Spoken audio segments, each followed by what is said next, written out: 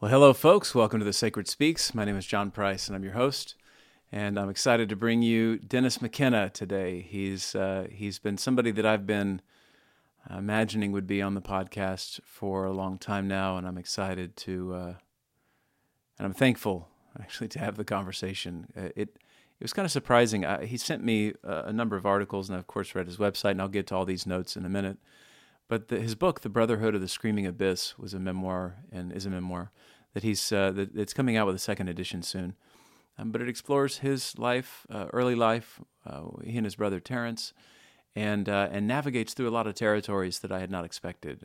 His early childhood, really meaningful experiences that shaped him, of course, but also just making commentary on institutions and personal development and family.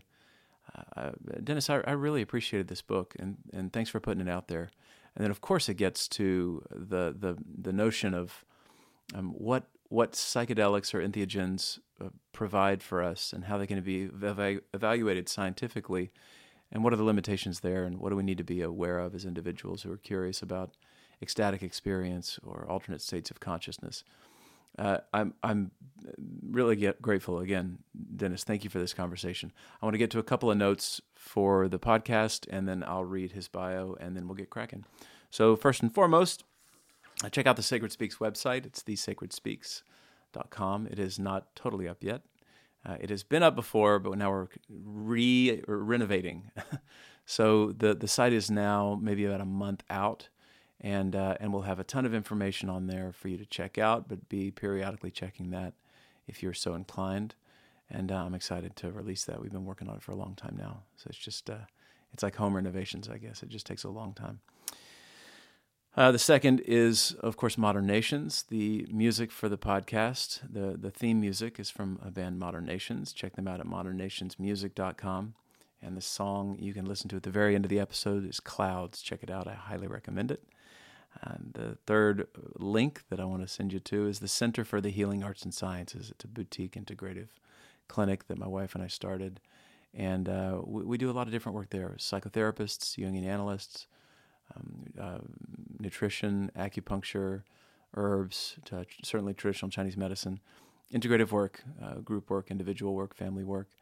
And we're growing. We've just moved locations and expanding and bringing more clinicians on. It's exciting work there. Check it out at thecenterforforhas.com. Of course, links below. Always check the show note links. And then, oh yeah, I also, in reference to this episode, I have Mark Plotkin, a previous podcast participant. Go check his episode out. He's written a number of books. He's the leader of the Amazonian Conservation Foundation, and just an all-around interesting fella. He's got a new the Harvard Magazine. He's got a new article out in it. Go check that out. Mark, thanks for your connection here, and I certainly appreciate the kind of web of this journey I'm on. So much appreciated. In preparation, as I said in the episode, I listened to the Tim Ferriss interview with Dennis McKenna. It was pretty helpful. They went over this book. And I didn't want to do a lot of redundancy.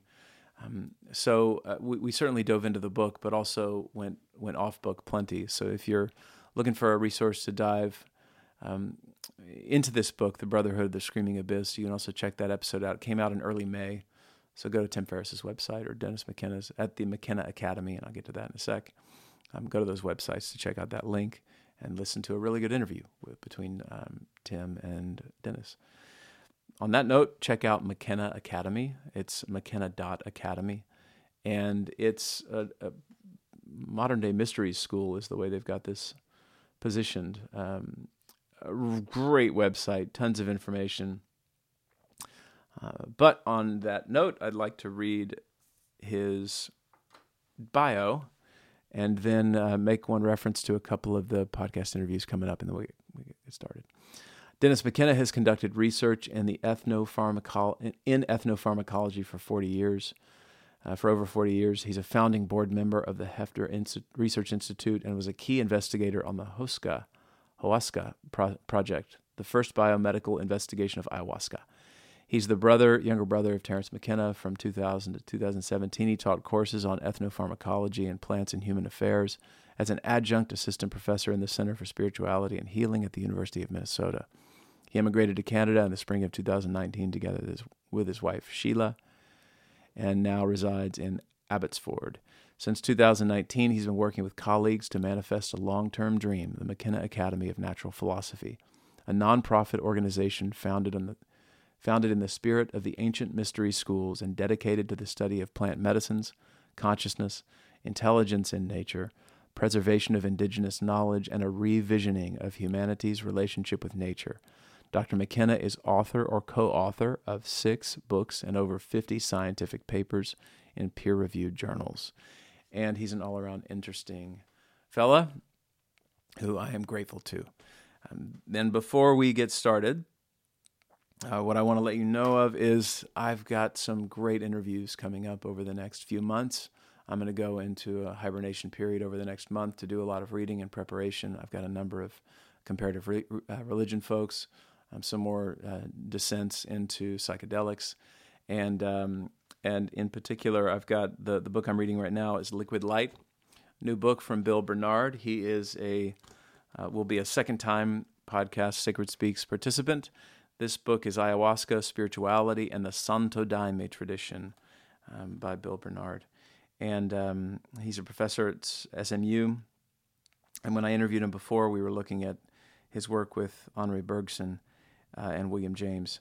And I'm really liking this book so far, so I'm assuming we're going to get pretty deep. And I'm as always, grateful for the opportunity to journey into these territories with incredible authors. What a gift this is. Thank you for being here. And as always, if you are listening to this, check it out on YouTube. If you're on YouTube, you can also listen on the audio formats of the podcast, iTunes, Spotify, Google Play, and SoundCloud, and others. Please engage, like, share. Your help is much appreciated. This is totally a labor of love, and I will continue because that's why I'm doing it. So thanks for being here, and for now we'll leave it there.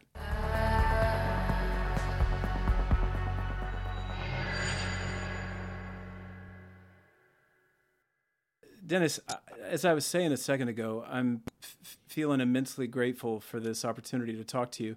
And it seems that we've been hit with 2 really meaningful moments already. The first is that your backdrop here is exactly where I wanted to start, and I'll get to that in a moment. Okay. The second is my daughter.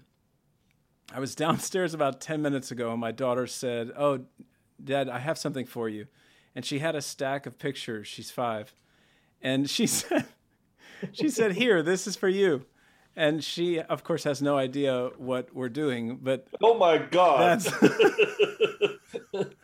I can see you've already been a bad influence on your daughter. That's wonderful. That's I know. A good little moment before we get cracking. And I'll exude all my excitement as we go. But now to the second little bit of entanglement, synchronistic moment that we've had. You said, and I want to get into introductions. I want to tee that up, but this is just too nice. Would you explain what that background shot is, please? Yes, so this is a picture of an ayahuasca vine. You can't really see it. I'm in front of it, but this is on the Big Island of Hawaii at the place at Botanical Dimensions, which is the nonprofit that my brother and his wife started around 1978. They had land up there. I was a graduate student at the University of Hawaii at the time, and I had a couple of cuttings of Banisteriopsis that I'd gotten from Tim Plowman that happened to be in the Lion Arboretum in Hawaii. And so I brought these 2 cuttings over to the Big Island. That was 1976. So this is truly the mother vine of the Big Island. And of course, the Big Island is probably one of the densest locations of ayahuasca constituents on the planet because of the plants that I brought in there over time. You know, I went to Peru in 1981 as a graduate student. We brought back quite a few live collections of ayahuasca and the admixture plants. but this predates all that. I Hmm. believe it was around, I started graduate school there in 76, so it was around that time frame. And it's huge. Unfortunately, it doesn't look as nice as it does in the picture because it's knocked the tree down. That's what lianas do. Eventually, they'll knock the tree down. And now it just is a huge mountain of tangled twigs and branches and everything, bigger than it ever was. But it was pretty impressive when it was growing on the tree. Lianas can attain enormous size. And this was probably about, this weighed several tons and was about 1,500 feet long. I mean, I didn't measure it, but my guess is that it was. It's still thriving out there, Wow. but it doesn't look as pretty. Well, the reason this image is the one I wanted to start with is it had so much of your narrative in it. And just so the listeners are aware, one of the things I did is read the Brotherhood of the Screaming Abyss, your memoir, and then I watched True Hallucinations on YouTube.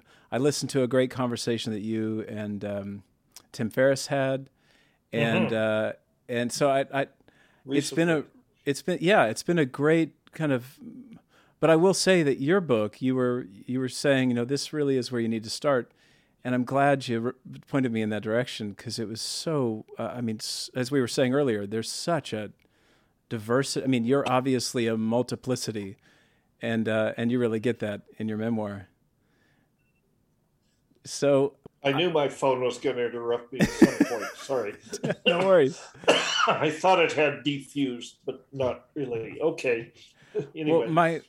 what I thought about was how we could use that garden as an image because the one of the stories that came to mind that I read that was so interesting is that you were smuggling in or bringing in a lot of these plants, and at the immigration, they had to leave them and go through them and killed them a lot of them off.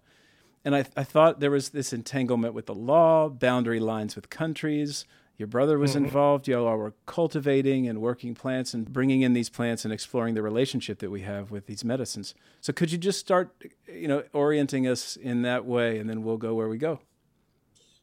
Well, so I went down to South America in 1981 when I was a graduate student uh, to investigate ayahuasca.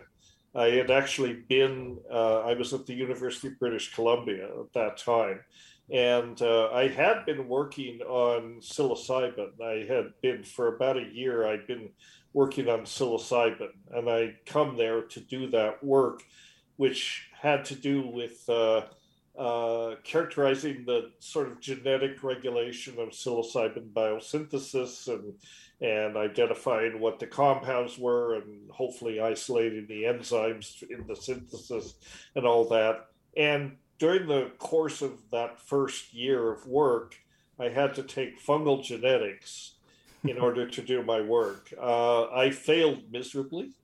I had a Sounds real complex. hard time with fungal genetics. And at the same time, that semester, I got into a very bad bicycle accident Hmm. my first semester at UBC. So I was in the hospital for 2 or 3 weeks and I fell behind on some of my courses. So my supervisor at the time, Neil Towers, who's a wonderful mentor to me, or was when he was alive, just a great guy. He could see I was struggling and he could see that I was not that enthused at becoming an enzymologist, which is what it would have amounted to. So he said, "Well, I've got a little extra money in the grant. Would you like to go to Peru?" And I basically said, "Yes, my bags are packed. When do we leave?"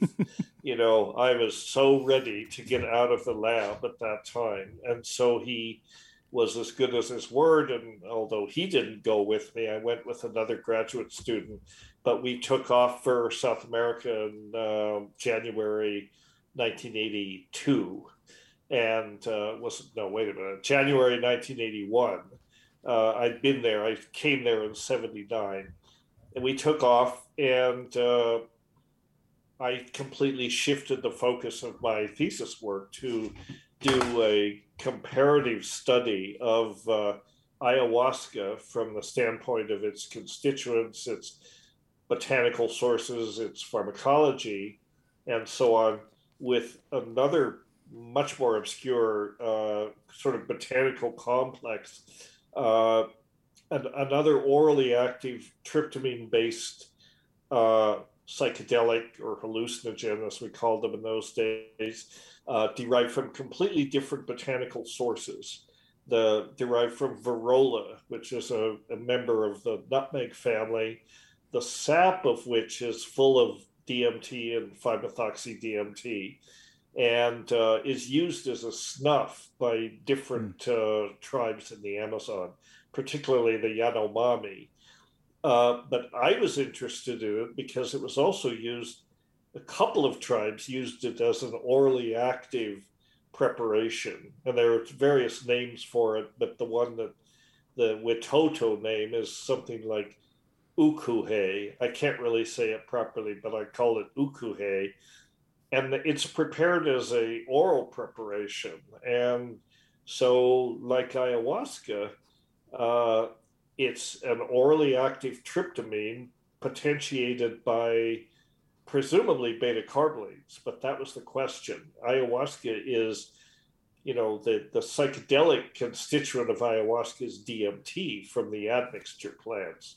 But then the vine from which the bark, which this is the vine, Banisteriopsis, supplies the beta carbolines, which are monoamine oxidase inhibitors.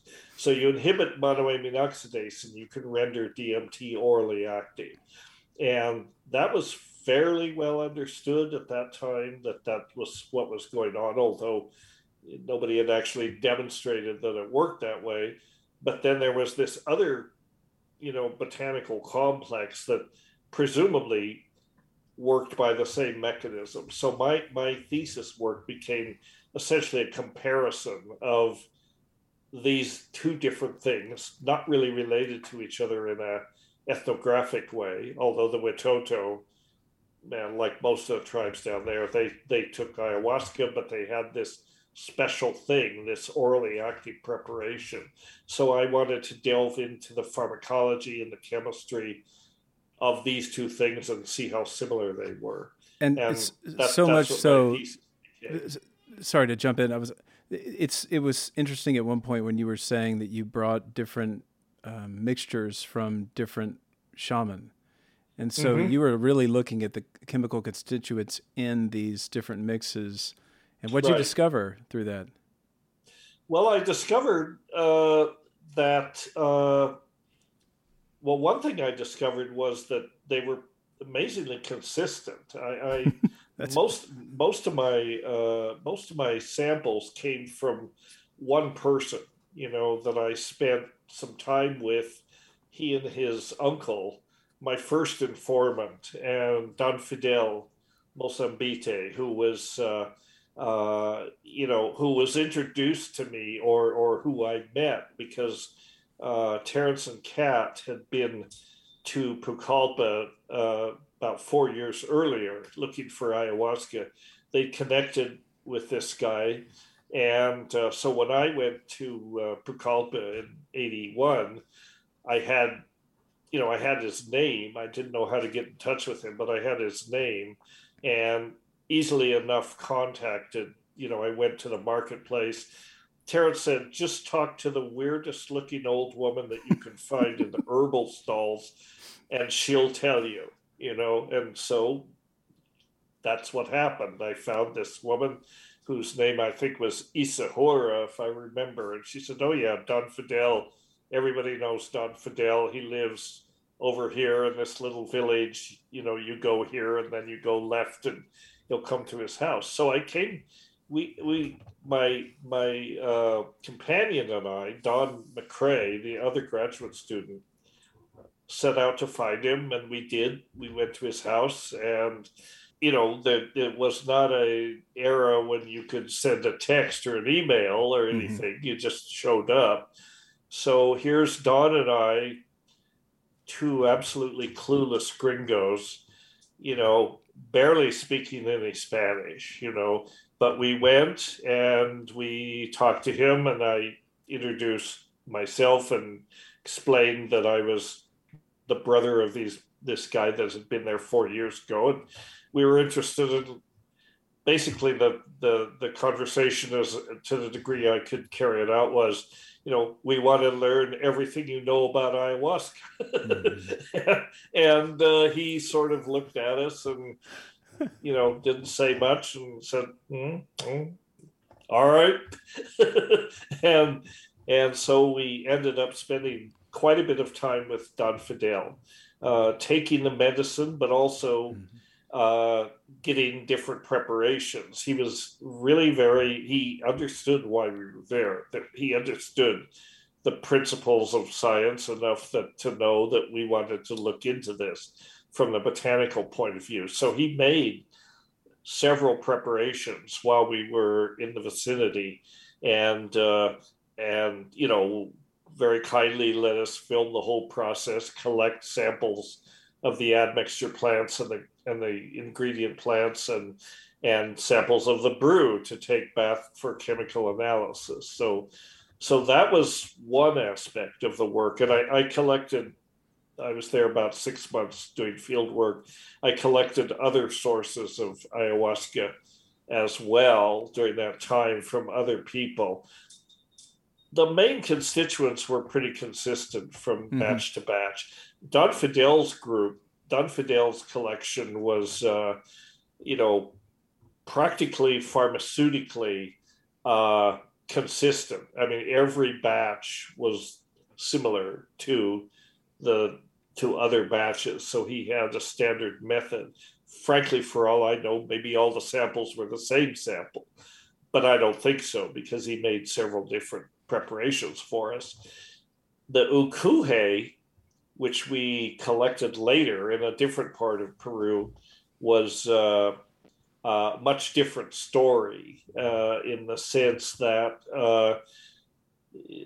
it was a dying knowledge. It was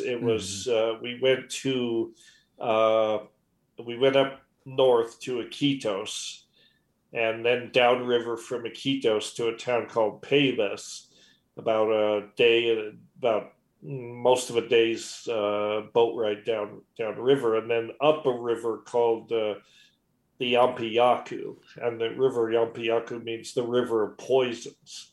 And it was so called because it was famous for an arrow poison that was made by the people in the region. And the people in the region were Witotos and Boras, mostly Witotos, but Boras. And those folks had been forcibly relocated from north of the Putumayo during the rubber boom early in the 20th century. So La Churrera, which is famous in the mythology of Terry and Denny, we went to La Churrera and got into all sorts of trouble. But they were originally, that was their ancestral home. And that's why we went to La Churrera originally in 1971, was to find this legendary orally active tryptamine-based plant that was not ayahuasca, that was different than ayahuasca. And actually in 1971, the pharmacology and chemistry of ayahuasca was not that well understood. It was understood that Banisteriopsis was a key ingredient. Other plants were added, but it wasn't really elucidated that these were actually the psychedelics, the DMT containing plants.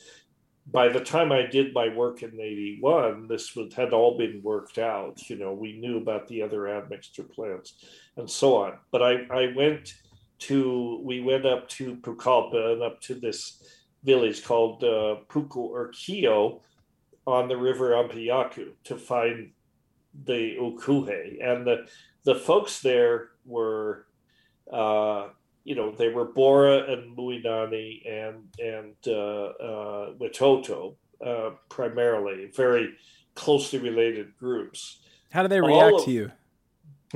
How did they react to you? fine. There was no problem really. I mean, we were working with a guide, a person from the university at that time, a fellow who was also essentially a graduate student at the University in Iquitos, UNAP, and his supervisor of the curator of the herbarium at UNAP had basically designated one, and just I'm sure the conversation was something like, these gringos are here, they're completely clueless, take them to the field, get some plants, bring them back in one Yeah, but piece. this is the interesting thing that you mentioned a phrase that I want to get into, and you're hitting all the things I already want. Extra environmental. So you're looking at the way in which anthropologists function and are in of yet out of essentially the community, Mm-hmm. and so I want to talk about this term, but you're arriving at a place to explore a kind of sacred religious magico tradition sacrament, and you're approaching it from one reason and they use it for a different reason, and where do those things overlap and where do they contrast? Well, what we found when we actually got up there was that because we had Juan with us, and he actually grew up in this area, so he knew these people, or some of them anyway. He was familiar with the community, so that was our ticket into these villages. That and a tape recording that we had brought. That was made by a woman named Adriana Loyaza, who was a Witoto from one of the Witoto communities up there. And she lived in Iquitos, and she actually worked for the Amazon Natural Drug Company. Hmm. So we had a connection to her from Tim Plowman.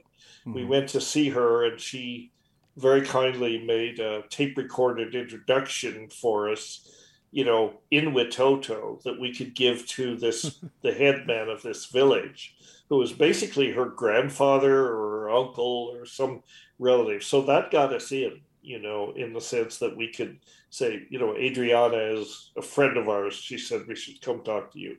And so we got up there, and what we found was that this knowledge of the ukuhe, or the kuruku, as the Boras called it, there were a couple similar names, but we found that this knowledge was basically disappearing knowledge. Mm-hmm.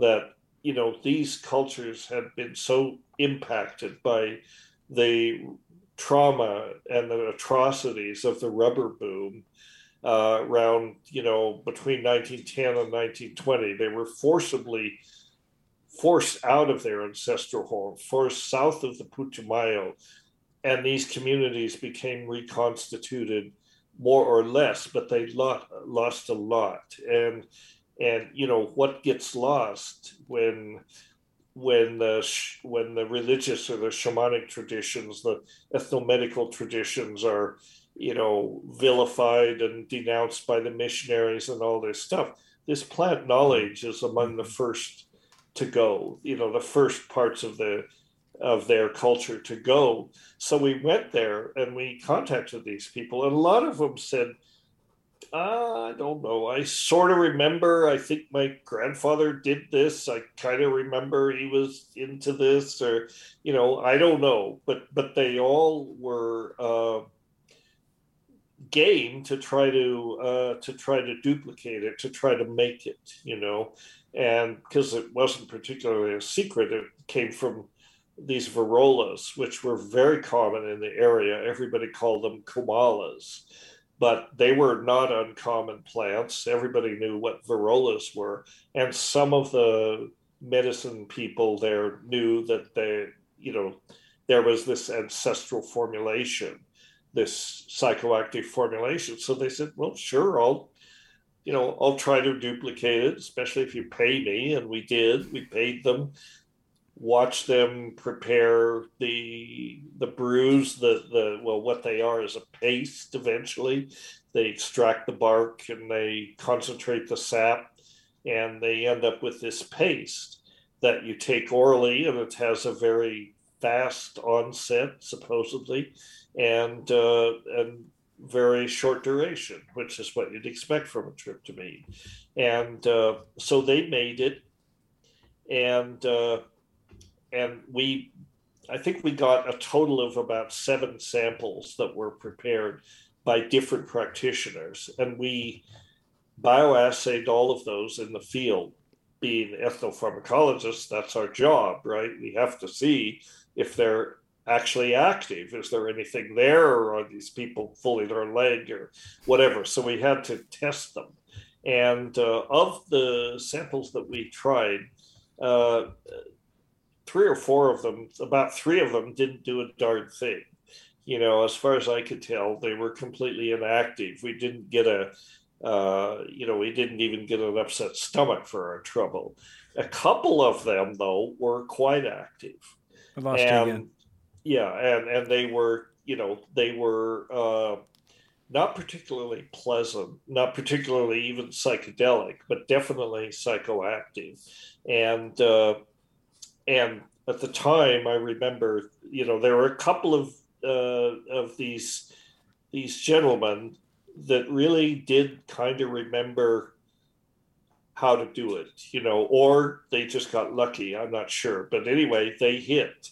And then when we got it back to the lab, and of course we took samples of all the trees that they came from, any other ingredients that they had, did all this analysis, and we found that unlike ayahuasca, the ukuhe was extremely variable chemically. Not too surprising. There were many species of Varroa. Some of them didn't have any alkaloids at all. Others had alkaloids. They had tryptamines. Some of these preparations had very high levels of tryptamines, and I remember the one that stuck out in. Would you define that just for anybody? Because I'm the one thing. Oh yeah, I lost your camera feed, by the way. Again. The one thing that, because I'm hearing all the terms, and you're actually going into what I envisioned we would get into a bit, which is you at one point, let me find the name of this.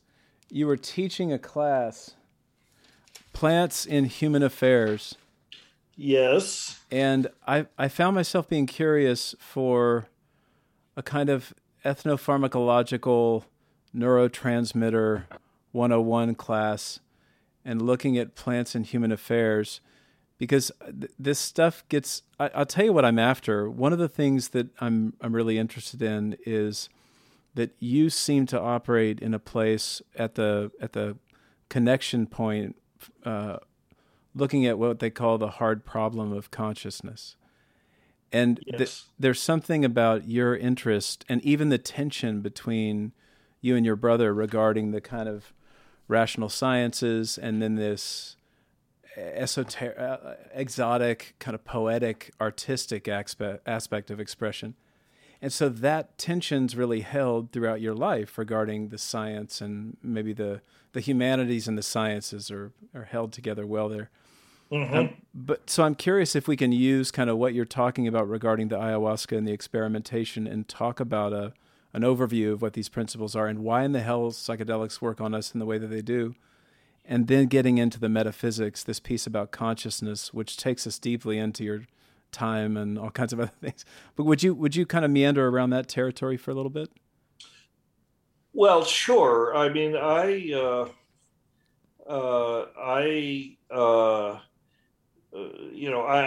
my stance was from science, but that said, I'm not a reductionist. I think that I don't think anybody that messes with psychedelics can really be a reductionist. It's a good statement, because if there's one thing they do, they bring into focus the limitations of our knowledge, and how little we really know about what is really going on in this realm of what is consciousness, what is our apprehension of it, and so on. but that said, I felt then, and I still feel that science is a good springboard from which to start, and realizing ahead of time that it's inherently limited. It's not going to give you a full holistic understanding of what's going on, but it's a place to start from. Mm-hmm. And this was an ongoing, sort of, I wouldn't call it tension, but sort of differing views between Terence and myself, especially after our experiences at La Chorrera. Terence, Which were radical. He kind of came back and said, science can never explain what happened to us. Science is bullshit. Let's just throw the whole thing out because it's not adequate to it. And I was like, wait a minute. Before we do that, we need to understand what science is. We need to understand how to do science, because we went there thinking, we're great scientists. Actually, we were just a couple of crazy people, and so his reaction to the experience at La Chorrera that we had was to more or less reject science, come back and start constructing these metaphysical constructs about the time wave and all of this stuff, which, whatever you might think about them, they're really not scientific, and I think that's a shame, because I think they could have been benefited from some scientific perspective. My reaction was to come back, and for one thing, I was very invested in keeping my feet on the ground again, getting my feet back on the ground. You have a very interesting way of demonstrating your feet on the ground, Dennis. Well, because of what I'd gone through, my return to science, to go back into my academic work, was almost a reaction to what had happened to us. It was like, I've had enough of this. I just want to study plants and chemistry and molecules and concrete.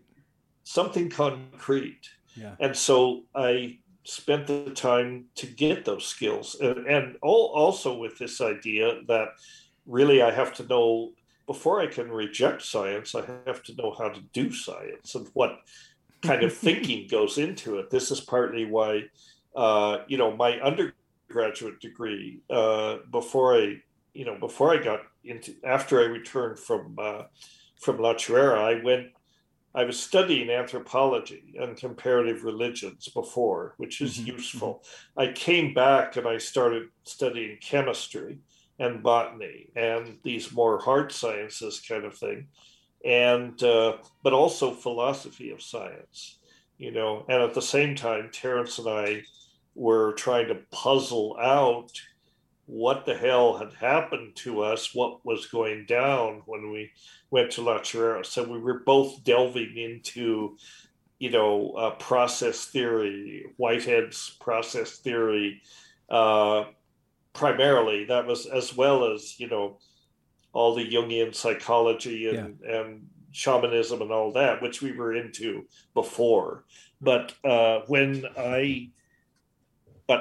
flash forward 10 years to 1981, when I came back, I went to the Amazon in 1981 as a graduate student, bound and determined that I was not going to go crazy this time. And I was just going to do some ethnobotany. I was not interested in destabilizing space-time. We need to maybe, just for any member of the audience that's watching or listening, this is one of the more radical literary dissents that I've ever read. It was a really interesting experience, and so I would urge everybody listening and watching to go watch True Hallucinations. Of course, read the book, but for the benefit of those who haven't yet, would you give a little bit on, because this experiment that's not science, but I think it's radical. So just let people know a little bit. Yeah, it's radical, and it's also something I hate to talk about these days because it's so hard to explain it, and we'll just go down that rabbit hole, and we'll never get anywhere. But people can. Best thing is to read True Hallucinations or my book, which I really think they go together. Yeah. They really have to read both. But then also the McKenna Academy in 2021 did a retrospective on the experiment at La Chorrera in the, believe it or not, what was it? It was the 50-year retrospective of the experiment at La Chorrera, which was 1971. So people can look at that. I think there's no fire paywall or anything.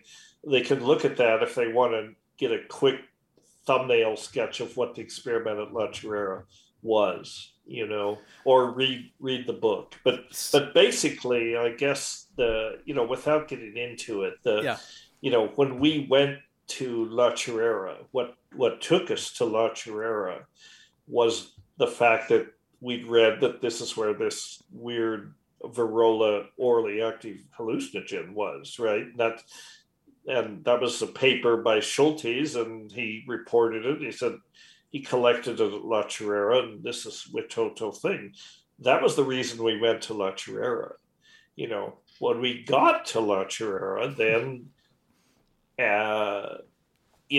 what we found, well, now you're seducing me into telling this story, but what we found was that, number one, an anthropologist that we'd encountered on our way in had said, you can't just go in there and start talking about this. This is like big magic, big, very taboo thing. And you guys are clearly nuts, and you will not be welcome if they might kill you.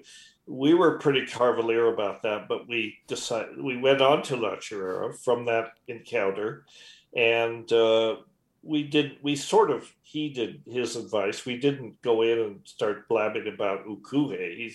He was appalled that we even knew anything about it, but we learned this from this paper by Schultes. But so we went there, and then what we found was that the mission, it was a little Capuchin mission village, they had cleared the area, and about 200 acres around the area, they brought in these Cebu cattle, and the humpbacked white cattle. Well, the dung of those cattle is the preferred substrate for Psilocybe cubensis, which is like the pan-tropical psilocybin mushroom, and it was the rainy season, and these damn things were everywhere. They were growing out of every cow pie, and we knew what they were. We had no experience with them previously, but we knew what they were, and we were very sort of, it was like, we thought, well, we're here for the real secret, which is ukuhe, but these are here, and these will be nice to play with, and we can have fun. We approached them not respectfully as we should have, as sort of a recreational activity, but they quickly made clear that they were the real secret, and then, it developed from there. They started essentially downloading a lot of information and what my brother liked to call funny ideas that we then acted on, and I'm not going to go any further. People can read about this on the website or read the books, but so in some ways the return to South America, I didn't go to South America for 10 years. The return to South America in a certain sense was several things for me. One was the personal thing, to just demonstrate to myself that I could go to the field, do, good or relatively good, maybe not even very good, but I could do ethnobotany, and I just have those very reductionist, realistic goals. I wanted to do that.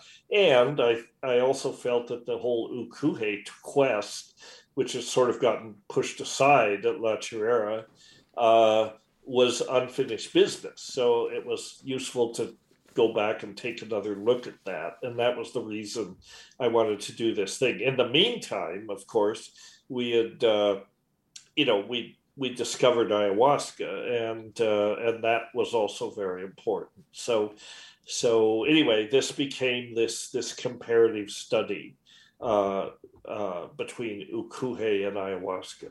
Well, And I want to note something, because from my kind of certainly professional and personal spiritual realm, there's one moment that stands out, and of course you just wave this away if you don't want to go into it. But the real essence of you seemingly experiencing a psychosis, if we could call it that, and somehow disassociating from the common ego state, and then everybody freaks out. This is my projection onto it. Everybody freaks out. It's going, holy fuck, what's going on with Dennis? This is crazy, and everybody's offering their perspectives. And your brother says, well, hang on, we got to let this thing go. yeah, And what's so interesting to me is I've been to, given what I do, I've been into mental health facilities that hold people who are psychotic, and I think we need to have those places, and I think those are valuable. But the ways in which we do it really bring out a paranoia and a sense of threat, because we don't exactly enter into somebody's space in a loving, compassionate, connected way, right, while there's this vulnerability. So right. that moment, my researcher came out, and I wanted to chat with you about this, because that's fascinating to me, and I just want to hear your experience of what that's I like. am so grateful to Terence that he held the line. He was absolutely right. We needed to let this play out. Yeah. And at a certain point in the proceedings, our companions were very alarmed, and they wanted to get us out there. They wanted us to be airlifted to a psychiatric facility, and get these people on Thorazine or whatever the treatment would have been. Yeah. And Terence was absolutely right. He resisted that, and he resisted it in part because we were both crazy, but we were crazy in a complementary way. We understood between us what was going on. I mean, that we were in a complementary state of mind, and we understood, or thought we did, what was going on. And it wasn't exactly an option. I mean, you can't call 911 and have Right. somebody come get you. It's a big deal to get airlifted out of the Amazon. But Terry was absolutely right. It's just hang on. This will resolve itself, and it did. It did eventually. Mm. And what it was, I even do a talk. So, was it a psychosis? Was it a shamanic initiation? Was it an alien abduction? Yeah. I think it had elements of all three. Yeah. Definitely, there were psychotic elements to it. It was certainly, a lot of it was similar to shamanic initiation.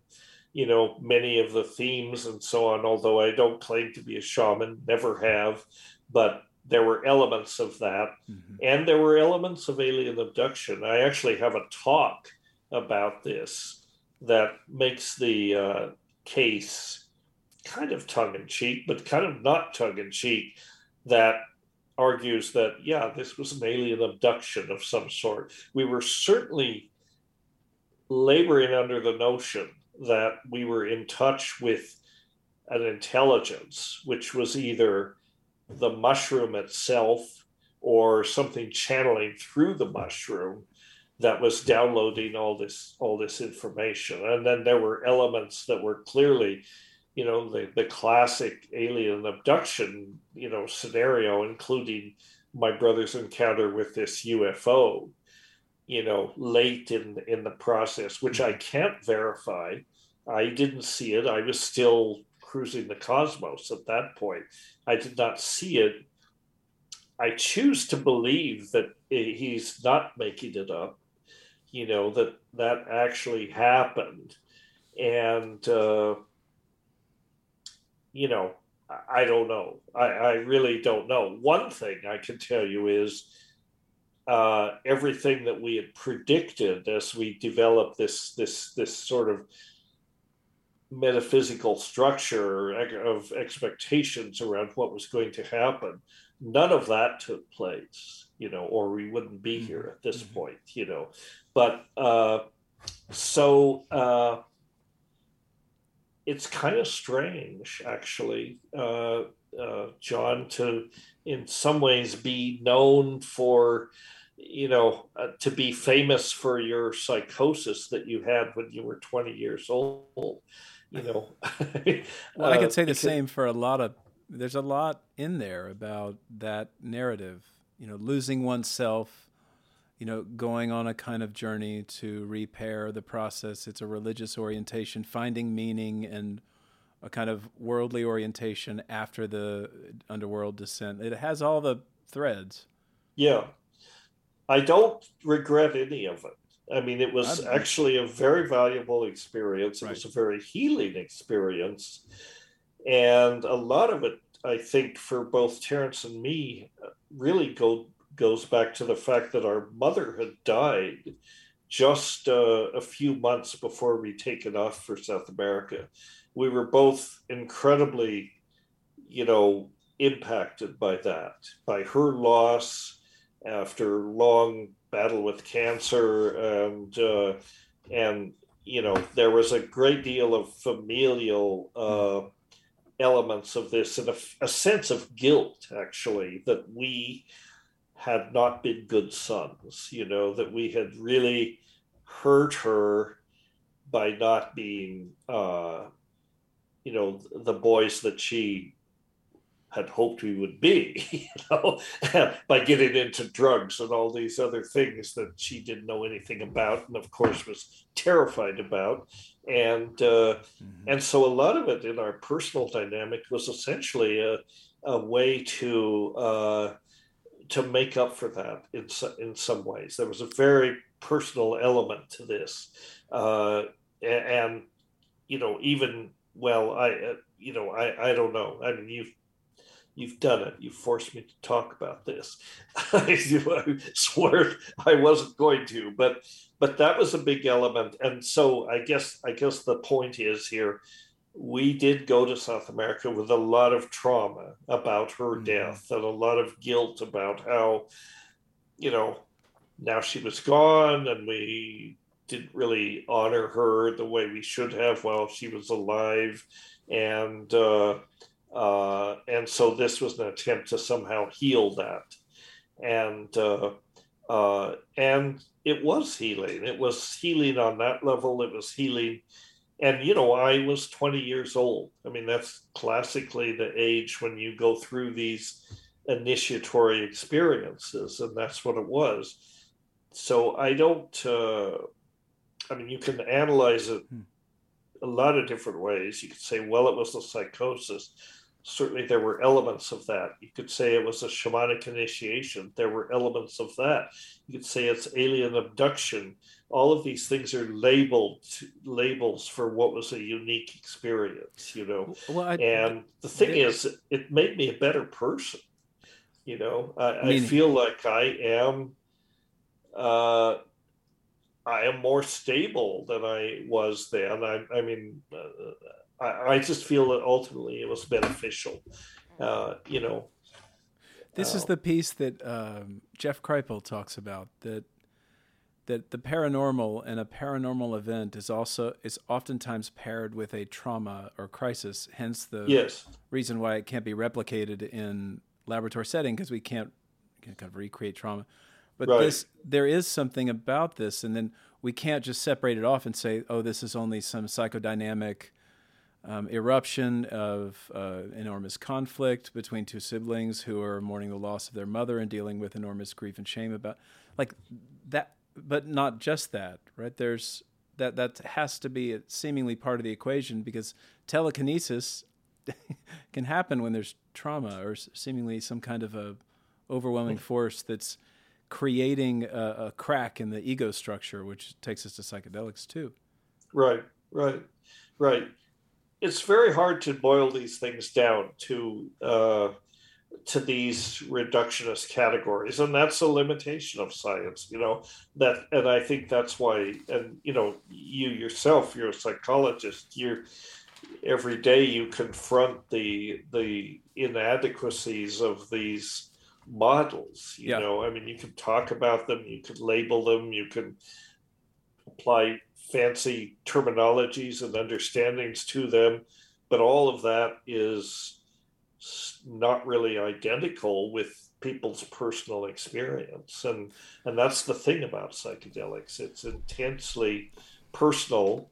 Nobody can replicate your psychedelic experience. That's one of the beautiful things about psychedelics. I can't have yours and you can't have mine. We can only have our own. Can I let me read from you for a second, and because this is on topic with we'll hang back to some of these threads, because I still want to pick that thread up about the hard problem, and then the what was our term, extra environmental, talk about cultural tensions. But I want to read just to see where this takes us. So this is a couple of different places in your book. Okay. Could the body really produce a substance that was a fusion of matter and mind, and that contained metalinguistic idea complexes that can only be comprehended in a state of profound tryptamine intoxication? So I'm going to stop myself, actually, because I read that's quite a lot.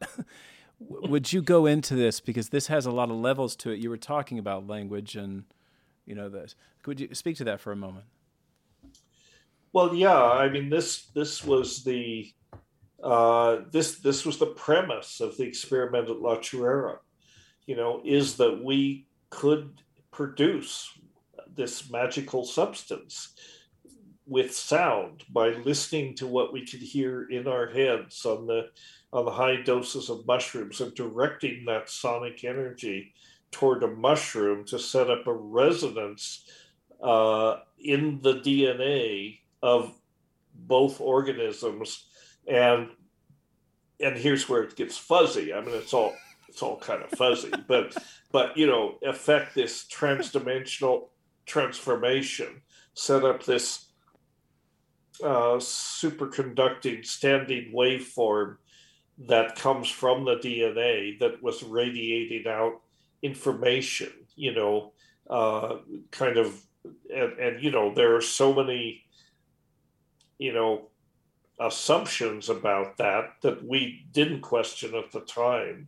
But in retrospect, of course, I have to question the idea that this kind of, information is stored in the base pairs of DNA, and can you access it? Is it a repository of this kind of information, like the Akashic records, that kind of thing? Mm-hmm. Well, this doesn't reflect anything that we know about DNA, except that now molecular biology has shown that in some ways the genomic information can resemble language, in the sense that it has syntax, and but whether it relates to this, I don't know. I don't know. It was a wild idea. But then also, if you look at different if you look at Eastern mystical traditions, particularly yoga and this sort of thing, the idea that you can generate a substance, mm-hmm. Is like with the pineal gland and that sort of thing. And of course, we know the pineal gland does contain tryptamines, and whether that has anything to do with this, we don't know. I doubt it, actually. Well, this is body as apothecary. Essentially, yes, exactly. Perform an alchemical transformation using ourselves as the alembic, exactly, the reaction vessel, and create a substance that, as the book says, is a fusion of matter and mind. And it's a fascinating idea, very seductive idea. I mean, we were certainly seduced by it. Well, but it gets to that core question about that intersection point between matter and mind, and that seems Mm-hmm. to occupy us quite a bit. That's the terrain, and it seems like, well, it seems like one of the things that you and your brother are really dancing around is this kind of rational irrational piece that Mm-hmm. there, and you're looking at ecstatic experience, in particular the use of these sacramental substances that are kind of involved in these magico religious traditions, and so what do they do? I don't want to fill in the blanks. What do these substances do, and why do they tend to be so connected with religion and magic? Well, uh,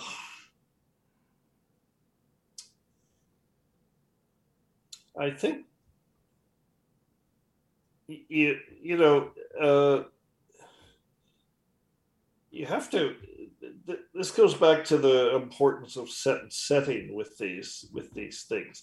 You have to create a vessel for these processes to unfold.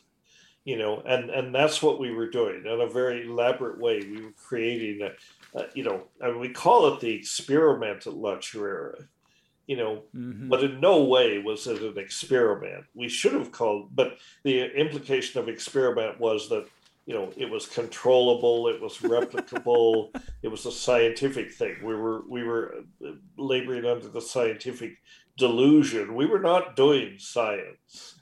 We were doing ritual. We should have called it the ritual at La Churera. It would have been a much more accurate thing. We were Mm-hmm. we were creating our own ritual space for very peculiar things to happen.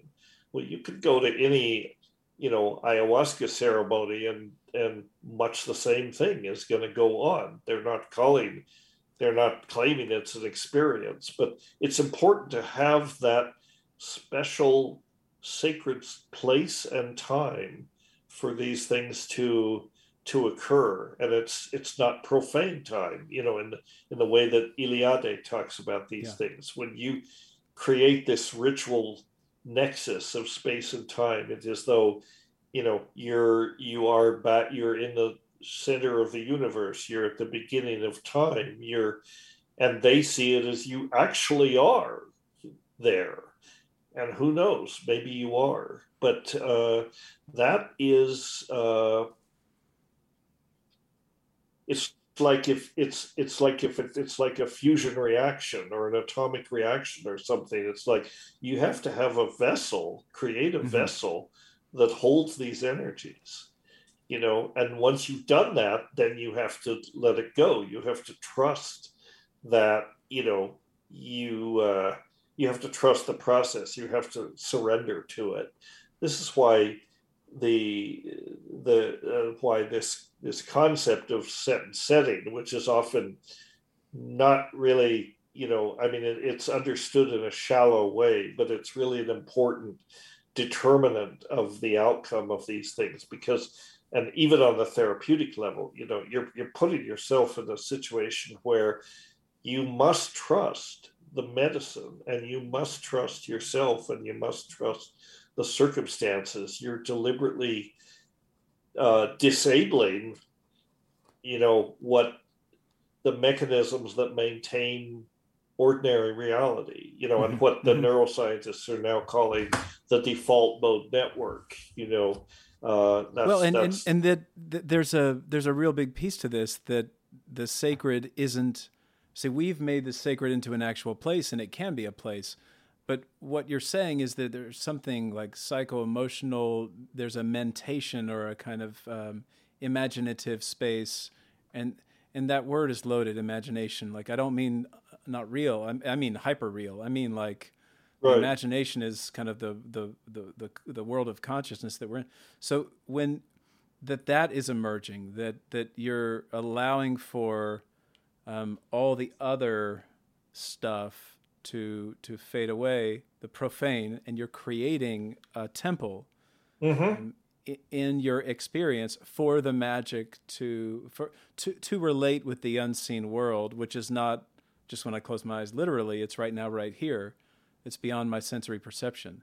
Right. Yeah, Yeah. exactly. And that's exactly what you're doing.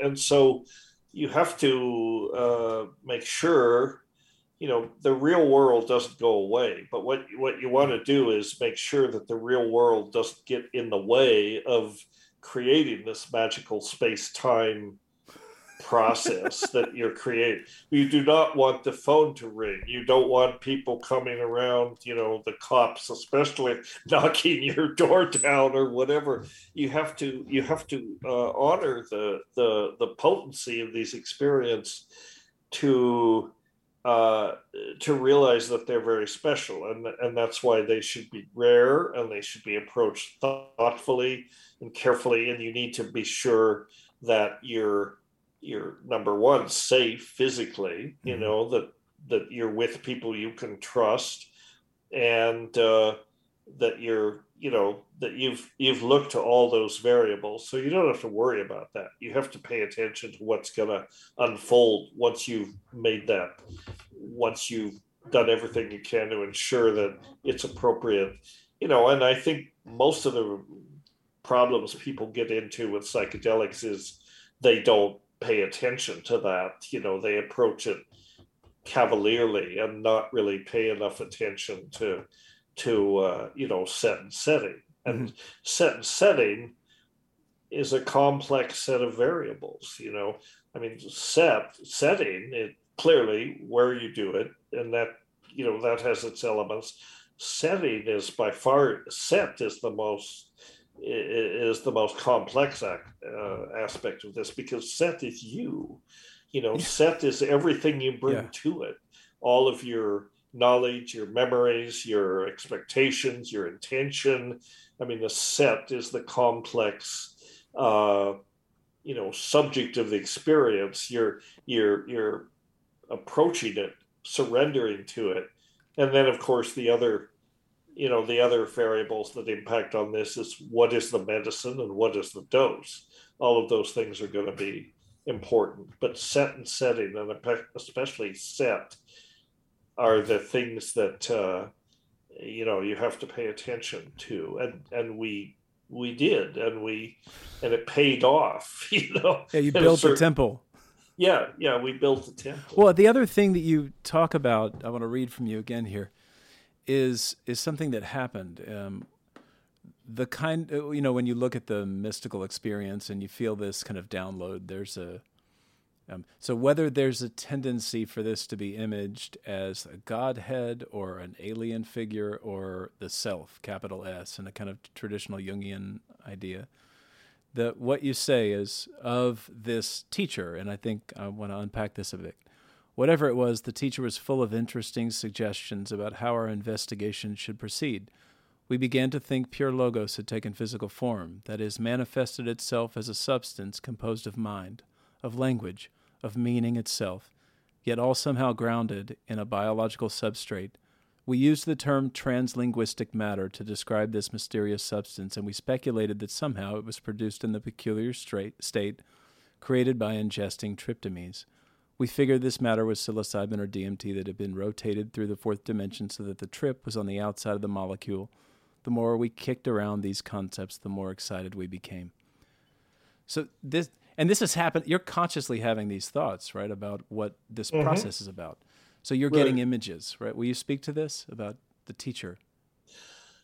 Yeah. So we had, as I say, this sense of channeling something, or of getting all this information from some source that we exteriorized as a teacher, whether the mushroom or something else. The information that was being downloaded was, in retrospect, just batshit crazy. I mean, really, it was not, but we were not interested in being reductionist or analytical about it.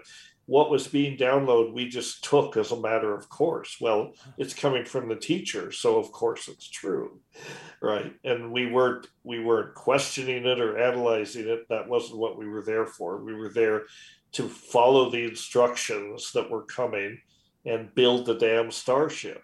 out of our own bodies. We weren't, questioning it. We should have done more questioning, perhaps, and maybe we wouldn't have gone so far. But the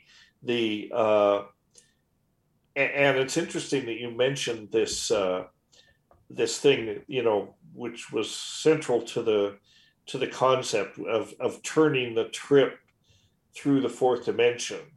Well, that's, if you think about it, that's just a complete misunderstanding of what these things are. The trip is not built into the molecule. The trip is what happens when the molecule and interfaces with a complex nervous system, to produce the trip. The molecule on the shelf, or is nothing. It just is a molecule, but it has to go through. It's almost, and I think you even use this analogy in the book. It's like a piece of music. Yeah. A piece of music on a piece of paper is not music. Only when it's played does it become music. Well, only when the Yeah. molecule is metabolized does it produce a trip. But we misunderstood that, and we did and we didn't. But we had this idea that somehow the trip is in the molecule. No, the trip is within us. The molecule is just the catalyst that lets that happen. So that was a serious misunderstanding of what was going on, uh, you know because the trip is not built into the molecule. Well, what does it mean to you that we have that capacity? Because obviously we take this molecule and we have these. There are certain thematic patterns that show up in, if you and I both have an ayahuasca experience, I'm imagining that there are certain kind of experiences that will say, oh yeah, that was my teacher, and oh, mine was an alligator, and yours was a jaguar. So those are themes. And so what's your best theory for why we have these predispositions to take this molecule and have the subjective experiences that we do that are so rich with meaning? Well, I think, I think that people like to push the boundaries. I mean, ordinary consciousness can get kind of boring after a while. It's just day-to-day consciousness, even as remarkable as it is. And the fact is that we are, we're made of drugs.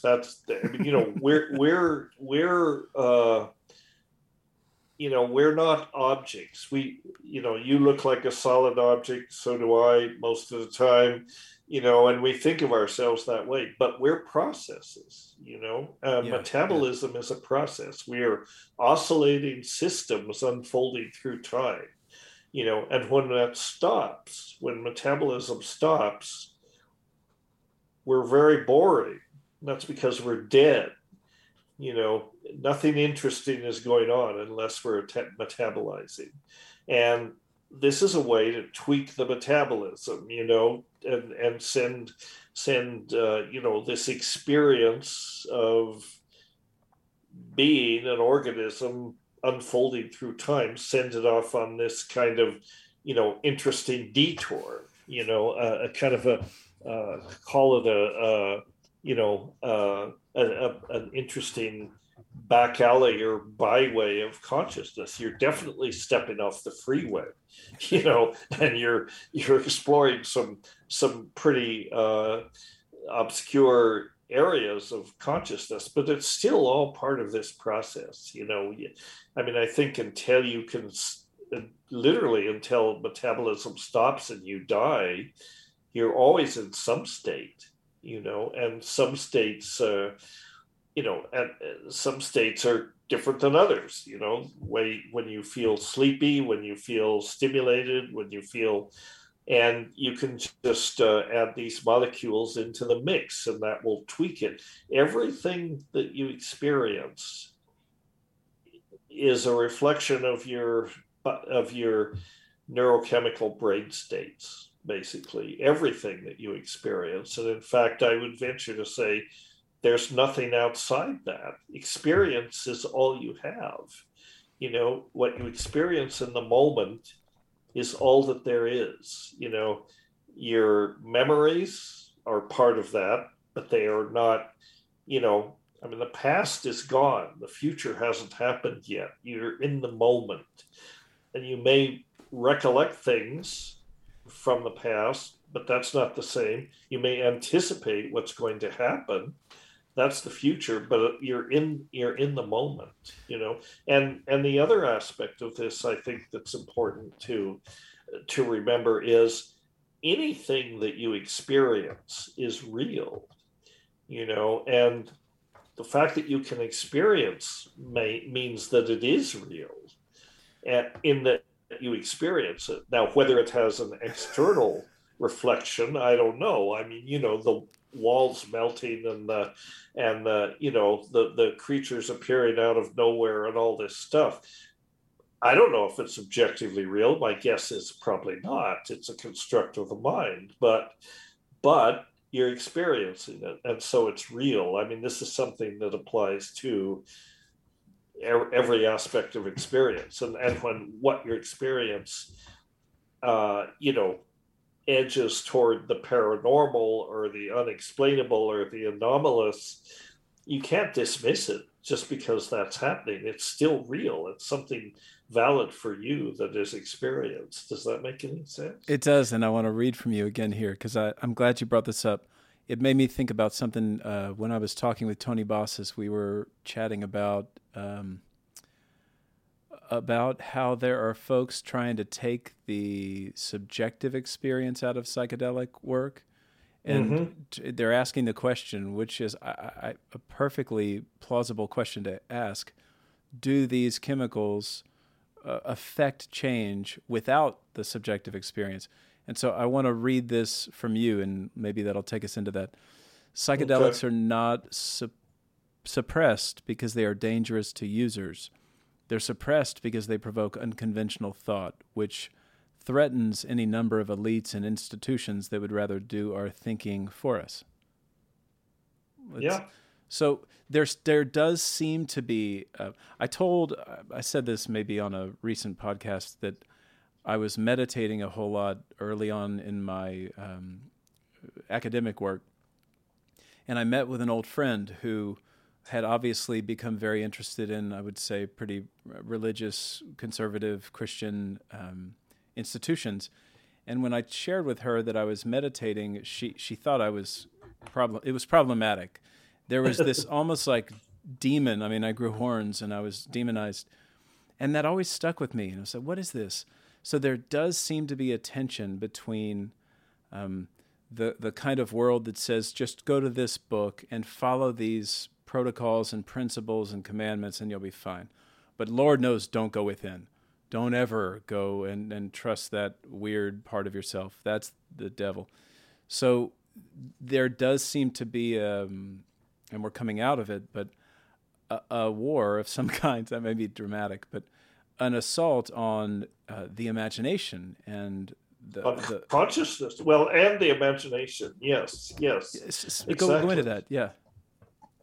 This is why I have little use for conventional organized religions, because I think they're basically a set of principles and dogma and so on. And the main message is, like you mentioned before, don't bother thinking. That's very dangerous.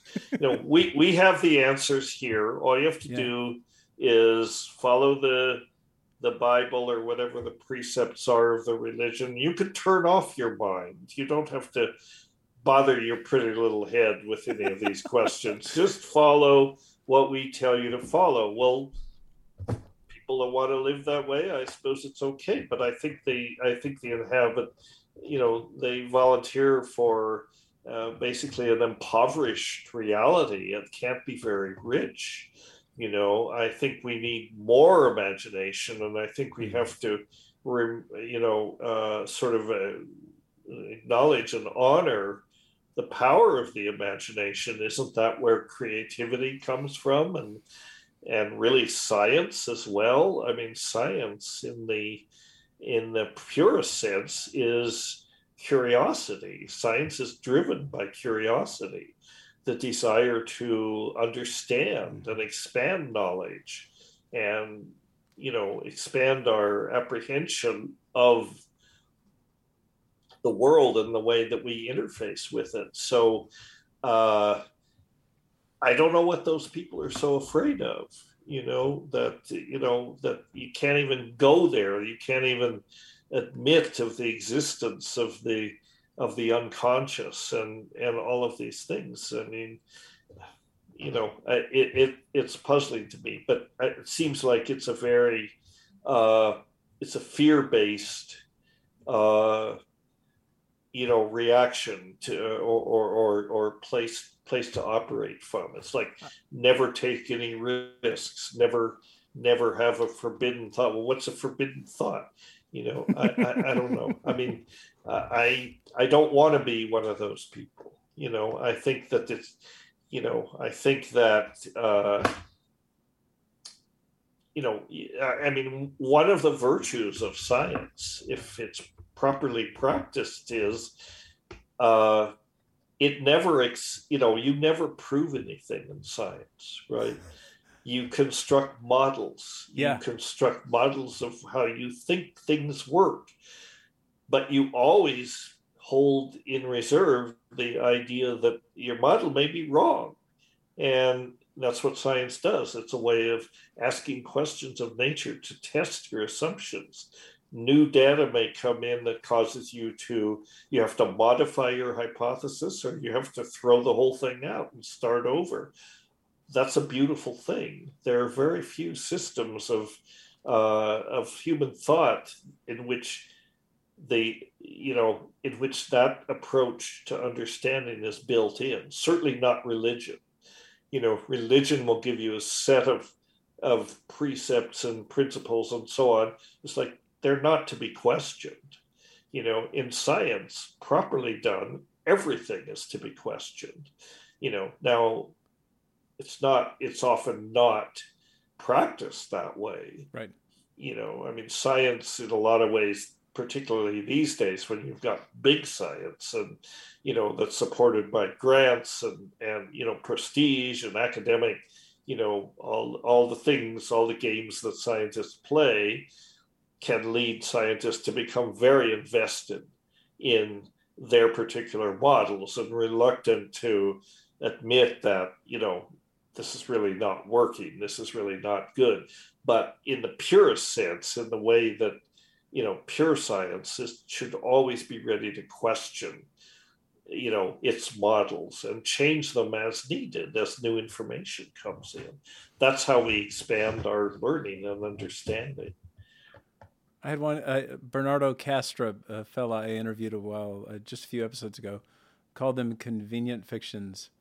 And I really liked the idea that we're consistently setting up these convenient fictions, but we're doing so right now. I'm dreaming you, you're dreaming me. We're having all kinds of subconscious and unconscious, dreamlike images that are occurring to us even through this conversation. And so when we go to sleep or when we are in these states of psychedelia, that ego, what we would call the ego, isn't in the driver's seat. And so we get a lot. And in Volume 5, Jung starts it with, we have two kinds of thinking, directed and non-directed thinking.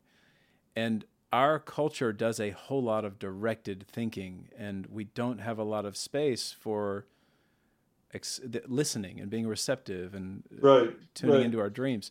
So it does seem odd that we don't really have that. And so, of course, it's created in the counterculture, and you go to a rave and take MDMA. You can get take the tour of the cosmos, but it's not grounded in a particular tradition. It's kind of hedonistic and wild, which is fine. I'm not knocking that.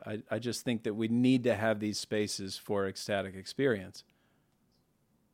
Right, exactly. And I think, I think the great value of psychedelics, both for tools for exploring consciousness and, dare I use the word, expanding consciousness, and its therapeutic use, is the fact that it does disable this default node network, this set of expectations, what I sometimes call, I like my term better, I call it the reality hallucination. It is this model of the world that we create for ourselves to just navigate through the world. A lot of what the brain does is exclude information. A certain amount of information comes through our sensory receptors, and we take that and we sort of massage it. We associate it with memories and other kinds of things. We construct this model of the world. It's not reality. It's the model that we inhabit that lets us make sense of our existence, and it's very convenient, on a day-to-day basis. But once in a while, you just want to shut that fucker down, and see what unfolds. Yeah, what happens next, man, when I don't know it? Yeah, and that's what psychedelics let you do. They let you step outside this reference frame temporarily. And if you do that, you've opened the way to ways of knowing that the brain normally actively suppresses, because it's not convenient it's not germane to your immediate survival, and, driving on the freeway or whatever you have to do to be focused. But again, if you create the right setting where you don't have to worry about those things, you can just demolish this thing. It will reestablish. You have to be confident of that. It's very resilient. The equilibrium will come back, but it will come back in a better way. It's like rebooting the computer. Literally, I think there's a lot of analogy to that. It's like, you reboot your computer and it works better for a while. All the kludge that builds up has gone temporarily. I think that's what the being able to step outside this reference frame does. So if you're dealing with a pathology, for example, depression or addiction or trauma, these sorts of things, just being able to distance yourself from it, look at it from a different perspective, in a way, gives you power over that thing. It gives you insight into that process. And then that, I think, you can resolve it, unlike the usual psychopharmaceuticals, which just put Band-Aids on things. So go deeper into that. Will you talk about the healing nature? What do we in the West do? What's our underlying assumption there? And what do folks in the indigenous traditions do as far as healing is concerned? Well, again, I think in the West we have this scientific bias, and so therapists and so on are, I think this is why why we have to develop whole new therapeutic paradigms and protocols in the West, because the Western tradition, the Western medicine, is very much in denial of the spirit, and the spiritual aspects. And, the medicine has been trying to exorcise the spirit out of medicine for 150 years. We're just complex machines. You apply the right molecular monkey wrench and you can fix the machine. It's not that simple, and indigenous traditions, by contrast, they, whether they're stoned or not, and as part of day-to-day life, they are aware of the existence and the validity of this sort of more or less unseen realm of experience, which that's a reality for them. They don't deny its existence. They don't experience it all the time, or maybe some do, but they, so when they get into the psychedelic space, they're really going into a realm that they know exists, that is a reality for them, and probably in some ways less disrupting for them, because it is part of their, personal and cultural worldviews. Mm-hmm. And for us in the West, conditioned to reductionism and all that, it's maybe more disruptive, but still very useful to have this experience. One of the things that one of many things that psychedelics have taught to me, I think, about science is just recognize its limitations. I get consistently the message, remember how little how little we know. And science has been able to explain a great deal about our understanding, but we should not, we should remain humble, because we should realize, yeah, we know a lot, but then in the grand scheme of things, we don't really know very much at all, and this is not depressing. This is exciting to me, because it means there's so much more to be discovered, so much more to be learned. We should not delude ourselves that we have anything like complete understanding of the way things are. I'm always amused when, every once in a while, some scientist will come out with a book that says, we pretty much have this thing figured out. There's a few minor things that we can, a few T's to cross and I's to dot, but we know how this thing works. You don't know shit.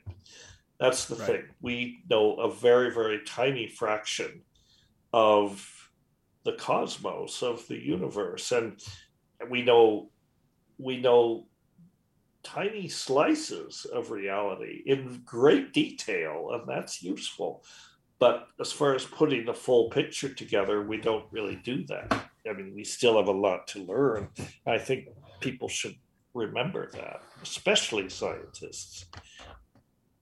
I think this is why I think, in one reason, I think that's why scientists should be required to take philosophy of science as part of their curriculum, because it forces them to think about, what are we doing here? What is the process of science, and how should we approach it? Well, and this is an area of your interest now with the McKenna Academy, because you've got this scientific mysteries school. Speak about that for a bit, because I know that when I read your website, it looks really exciting what y'all are doing. Yeah, well, that's just an articulation of this idea. Science grew out of natural philosophy, and natural philosophy is the precursor of science, when it was from an era when it was less reductionist, and when it recognized less emphasis on quantitation and reductionism, and only what is real can be measured, only what is measured can be real, etc. Natural philosophy recognizes that there are ways of knowing that are valid, that we wouldn't necessarily think of as scientific. And I think science compared to natural philosophy is impoverished in some ways. Well, you're speaking about intuition. Well, intuition is part of it. Just a general receptivity to information that's there in the environment.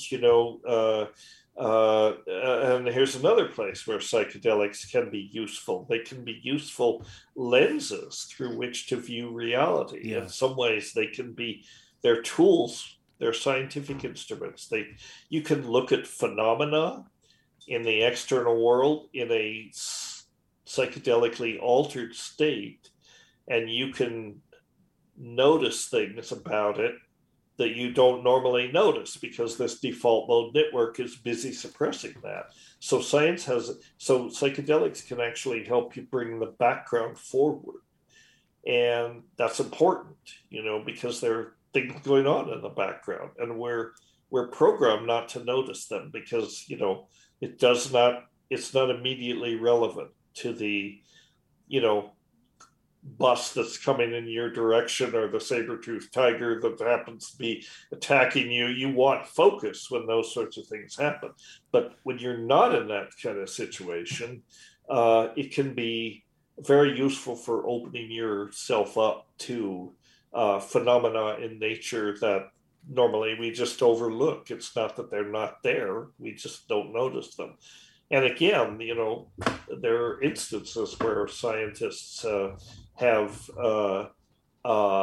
you know, had insights from psychedelics, and those insights stand up over time.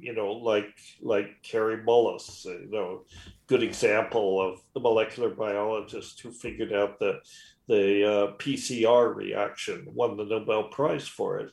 He was very upfront about the fact that his experiences with LSD enabled him to visualize these processes, and get down with the molecules, as he put it. And then in the cold light of sobriety, he was able to make sense of what his insight. Crick too. Was it Crick? Yeah, I think it was Crick. Also, finally, on his deathbed, admitted that LSD had contributed to his understanding of the double helix. He didn't want to say it, but I guess on his deathbed it became okay for him. So that's psychedelics can be tools for discovery in the same way that telescopes or microscopes can be. That's fascinating about the revelation of the double helix. You would think that somebody who has an insight on a substance is like, hey, by the way, we got to talk about this because this is awesome. I've had incredible insight. But instead, we are in a cultural space of repression and suppression. And so and Kripal talks a lot about this, that even in the academic circles, Eliade, who had radical experiences, mystical experiences, and couldn't really talk about them in academic settings, but had to write under a pseudonym and to try to make sense of what in the hell happened to me and how do I understand those experiences given my presuppositions of what reality is, what tangible reality is, mechanistic, materialistic reality is, and what it's not. Yeah. I think that because you have had an overwhelming experience with, I guess, abundance of ayahuasca experiences. I've had a lot. Yeah. Has that affected you in any way other than expansive? Well, I don't know. I mean, I guess it's made me more humble. Wow. I mean, I hope so, because I mean, this insight about how little we know basically is a message I get from ayahuasca all the time. Just remember how little you know. You don't have this thing figured out, and that's one of the consistent messages that comes through to me from ayahuasca or whatever. Psilocybin is the same thing, I think. So I don't know, but I feel like my ayahuasca experiences have been gifts in a certain way. They are this lens through which you can view the world, and I think it's good to just try to remember how little we know, and so there's no real room for arrogance, in this. And arrogance is something that tends to be a occupational hazard in some way of scientists. Yes. And, lost your feed again. Lost your camera. Yeah, just. I know. So always Dennis, doing that to me. Okay. I do want to be sensitive. You're being extremely generous with your time, and I want to be sensitive to our time. So I want to give you plenty of runway to talk about the McKenna Academy, if there's anything else. And I want to look through just a couple of notes because I have tons of places to go. But I'm wondering if we did kind of tend to this, your understanding from a pharmacological and kind of imaginative or subjective space, why these substances tend to bring about this experience And maybe the answer is we just don't know, but I'm curious what you'd say about that. And then, of course, anything else that you feel we need to get to before we finish today. Now, okay, I'm just going to abandon this external camera. It's more trouble than it's worth, So anyway, now you can see me, and now it won't do that. Well, so I'm sorry, I was messing with your stuff. Sure. Tech. So what was the question again? Well, what I was trying to get at is this one last little piece that it's called the hard problem because it's on some level really difficult to solve, and science has never understood this. So I think then the move that we tend to make is that our models for our reality are needing to shift. Rather than sit there with this seemingly unanswerable question, let's expand our understanding of what reality is to include these seemingly unreal experiences that are not measurable in the consensus social spaces. So I'm curious about your just knowledge as an explorer of the world, an explorer of the mind, and now working closely in the ethnopharmacological world of what is it that predisposes us, for DMT, for example, what is it that predisposes us to have such a radical, patterned experience when we ingest this molecule? Well, I don't think you can wrap it up into a nutshell. I mean, I think again it comes back to consciousness emerged. I'm basically a panpsychist. I've sort of settled on panpsychism as a reasonable explanatory model. Will you define that for folks? Panpsychism is the idea that consciousness or mind, whatever you want to call it, is built into the most fundamental levels of reality. Everything is conscious. And indigenous societies are animist, and I think they have the right idea. I think that I think consciousness isn't just an aspect of existence. What's fundamental to reality is the Planck constant or the speed of light or things like that. There is everything from electrons to galaxies in some ways are conscious in the sense that they experience their being. That may not be a conscious experiencing, but whatever they are, they're experiencing it. And then you have unique situations where you have animals with complex nervous systems with all these extremely complex structures stuffed into very small spaces like our skulls.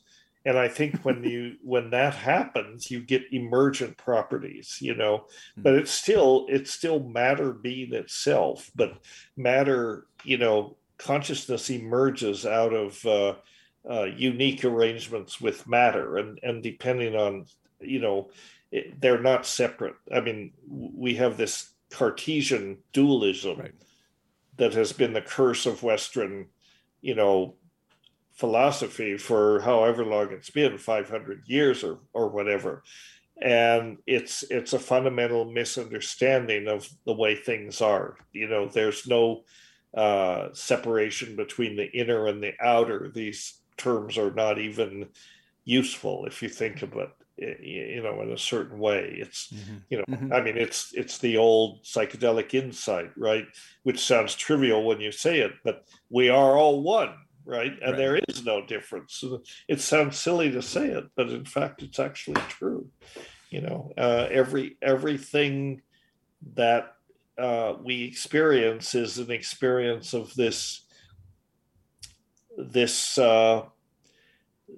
field of consciousness, if you want to put it that way, that is just fundamental to existence, and everything within that field experiences it in its own way. So that, to my mind, is a useful way to look at things. It certainly is. Thank you for saying that. Yeah. I just had the experience of really looking at the we were talking earlier about being as simple as it is, being in the present, being aware of what's happening right now. And I think that's what ecstasy and ecstatic experience does. It in art, and that's, I think, one of the reasons why those arenas are so valuable, because the individual is really present with this merging together of the inner and outer world. I mean, my imagination is imaging, and I'm putting form to that, whether it's visual art or figuring out the complex molecular structure of some medicine that's going to be used to treat an illness that comes to somebody in a dream, and then I have to put form to that and work out the formula. Right. Yeah, I think that's one of the again, one of the useful things of psychedelics, but also art and other types of experience, things that do kind of put you in the moment, because our consciousness, it's very hard to be in the moment, even though the moment is all there is. This the fact that experience of the moment is all there is, but it seems like it's very hard to just be in that moment. I mean, that's the whole be here now conundrum. No, I'm thinking about what happened yesterday, what happened a few hours ago, what I'm going to do after we end this conversation. Yeah, all of these things all the time. we can't just sit and focus, and the psychedelics give us a way to do that, to maybe calm down and just experiencing the nowness, of isness, if you want to put it that way. It's always there, but it's hard to calm down and just see that clearly. And so anything that helps you do that is a good thing. Well, this is what I think about when I look at these commandments, and one of them is don't create false idols. I think that image applies to what we're talking about.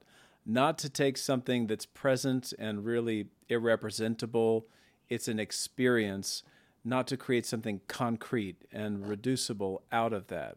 Right. So, but we have an inherent tendency to do that, because I've got to interact with the outer world. But then if we let that sucker go too far and we don't have these kind of ecstatic balancing acts where we put ourselves kind of in right relationship to our full experience, then I think we're living life is not as juicy. Right. Well, we're always trying to explain it to ourselves. Yes. And I think that's in some ways the fault of our sort of Western point of view, and even literacy to a certain extent. I think if you go into the jungle with an indigenous person, particularly one who is not literate, doesn't have those filters, because you can't be literate without having a point of view. Right. You have to have a separation between whatever Subject. it is. Yeah. But they don't have those filters. I think they inhabit a world. You can be in the same jungle at the same time. They're seeing it very differently, and they're seeing a lot more that's going on than you're seeing, because we have these filters built up from at least the earliest childhood, So I think that's partly what psychedelics can help us learn, is to get back to that place where there's nothing but subjectivity. Symbols. That's all there is. Yeah. You're a Jungian at heart, Dennis. What's that? You're a Jungian at heart. I am a Jungian at heart. Yeah, I am. Yeah. Jung was very important in my thinking. Yeah. So I didn't get to talk much about the McKenna Academy, but people can go on the website and see what we're about. We just completed, you probably know, this big conference. Yes. And boy, that was an experience putting that on, and it was great. We got a lot of feedback from it, so people can look at espd55.com links if you below. want to look at some of the talks and so forth. I And did. the McKenna. I got your book from the 50, and it's such a great. Well, not Okay, only is it beautiful, but it's a great read. And you'll be putting out more. there'll be a follow up volume for this one. Yeah, where that will come out next year sometime. But in the spirit of what's now become this series, we're going to bring out a symposium volume for this. And some of the talks were fantastic. Some were not as good as I'd hoped, but in general, it was a great event, and we've got lots of good feedback from it. And so people can look at that if they want. Good. And look below. I'll link all this, and I will also introduce you in the introduction, and I'll have some references to all these spaces too. So look below in the show notes for any of these links. Okay. What else? Anything else? Let me know when it's out so we can put it on our social media. We've got a whole team now that does nothing but put this stuff out on social media. It's the Mystery School social media. 21st Century Mystery School. We are a nonprofit. Oops, I just spilled my coffee. That wasn't good. And so, we can accept donations that are even tax deductible, but there's a lot of content there, so explore it. And I will, and please, to the listener, do the same thing. I can just say thank you so very much for making this time and for writing this book and running these experiments, because an explorer like myself gets to learn from your wisdom and experience. Thank you very much, Dennis. Thank you so much, John. It's been a pleasure. It's a pleasure, man.